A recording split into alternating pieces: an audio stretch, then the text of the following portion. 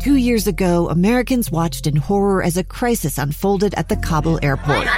There's desperation and anguish. More than 80,000 Afghans have since arrived in America, but this story is still unfolding.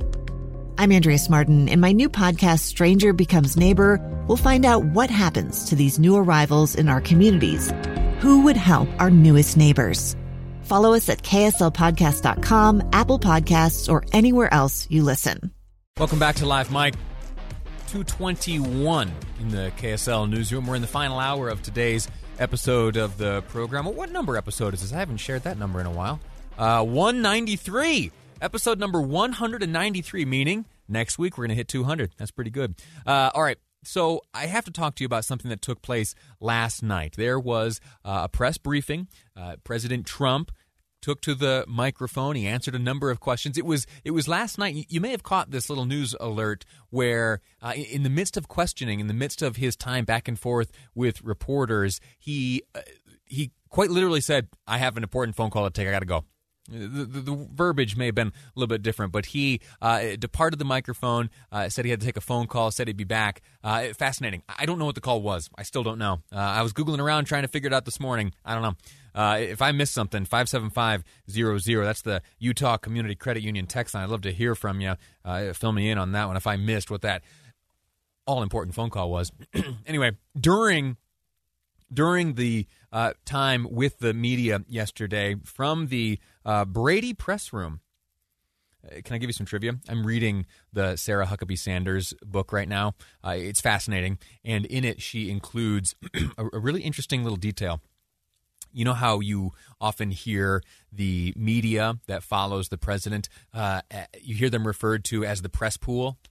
Well, the reason the word pool is used there in conjunction with press, the press pool, is that the Brady press room, where you see most days, like Kayleigh McEnany speaking, and last night it was Trump there himself, where the press often ask their questions, that room right there quite literally sits atop where the pool, the White House swimming pool, used to exist. That's no more, and now the press room sits atop that, and those who participate in daily White House coverage are known as the press pool. Kind of a interesting little bit of trivia there. And the book's pretty good, too. The book's pretty good, too. The chapter I just finished reading deals with, and I'm sorry, this is an incredible tangent, but it's interesting, at least in my humble opinion.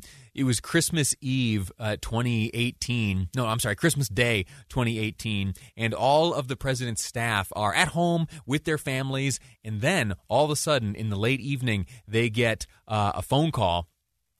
And it is, you need to report to Andrews Air Force Base immediately and be ready to be away for about 24 hours. And so, they don't know what's going on. And so everyone gets in their cars. They drive as fast as they can to Andrews Air Force Base, and they arrive. And for the first time, the staff, who is very accustomed to traveling on Air Force One, they encounter Air Force One in the hangar, which many of them had never seen before. The plane is often out on the tarmac when the president is traveling, and his travel is, we know whenever he flies away, we hear him giving comment. He's probably done so 2 or 3 times today as he boards or disembarks the Marine One, the helicopter there on the lawn of the White House. The president's travel is very well known, but on this night, it appeared that every precaution was being taken to keep quiet what was happening this night, to include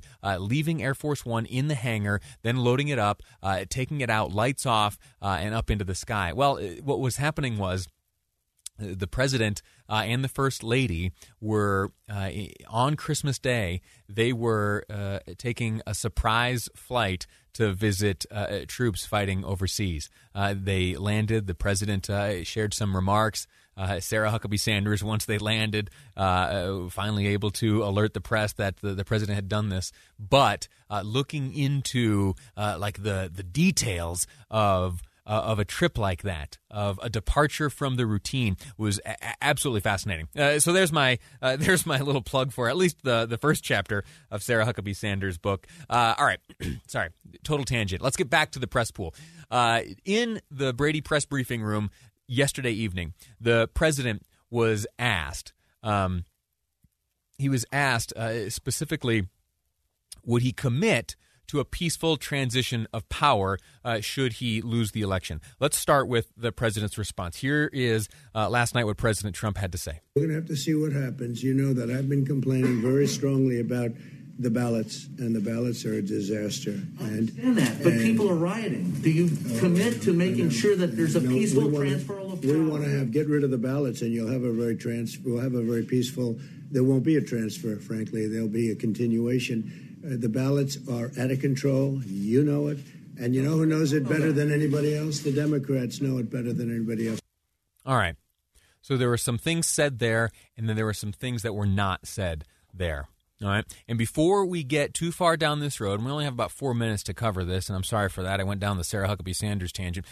But there is an important thing to remember here, and it is that the transfer of power, as spelled out in statute here in the United States, is time-tested, and it has stood the test of time. It is greater and more powerful than President Trump.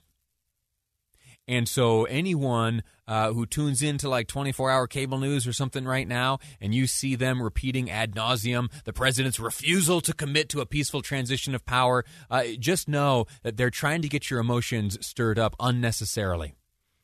It's essentially the equivalent of clickbait, all right? Because, well, one, the transition of power is larger than the president himself. And number two, the president didn't exactly say that he would refuse a transition of power.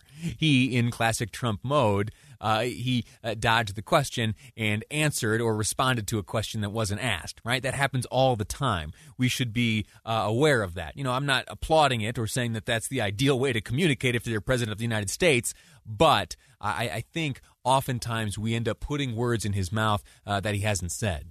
All right. So with that said, in my view, it's not that big of a deal. Well, that sounds like I'm under my. I don't know. It is a big deal. It is a big deal, the transition of power. But I last night did not hear President Trump refusing to commit to a peaceful transfer of power. What have some said? Well, Senator Mitt Romney, Utah's senator, he weighed in. Now, as I read this, note that he doesn't mention the president by name, and Senator Romney has done this a few times, where he will share comments that are very clearly relevant to a certain Trump-related issue, but doesn't use the president's name. I think that's kind of classy.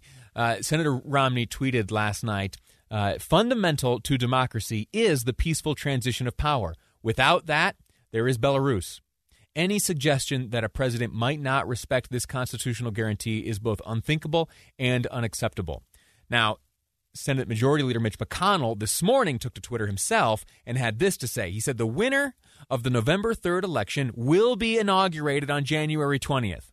There will be an orderly transition just as there has been every 4 years since 1972. Since 1972.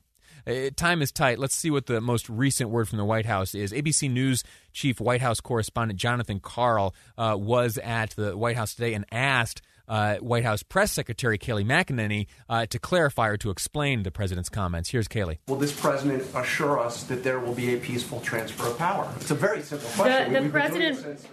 The president will accept the results of a free and fair election.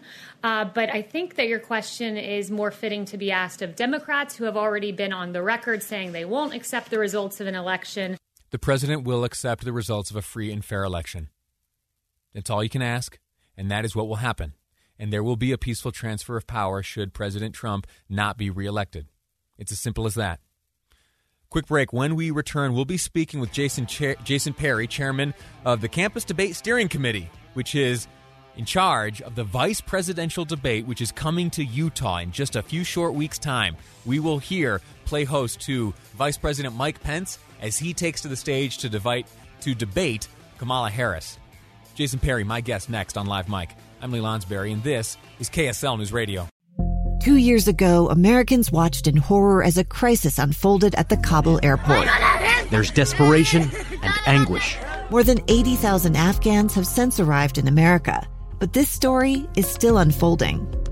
I'm Andrea Smartin. In my new podcast, Stranger Becomes Neighbor, we'll find out what happens to these new arrivals in our communities. Who would help our newest neighbors? Follow us at kslpodcast.com, Apple Podcasts, or anywhere else you listen.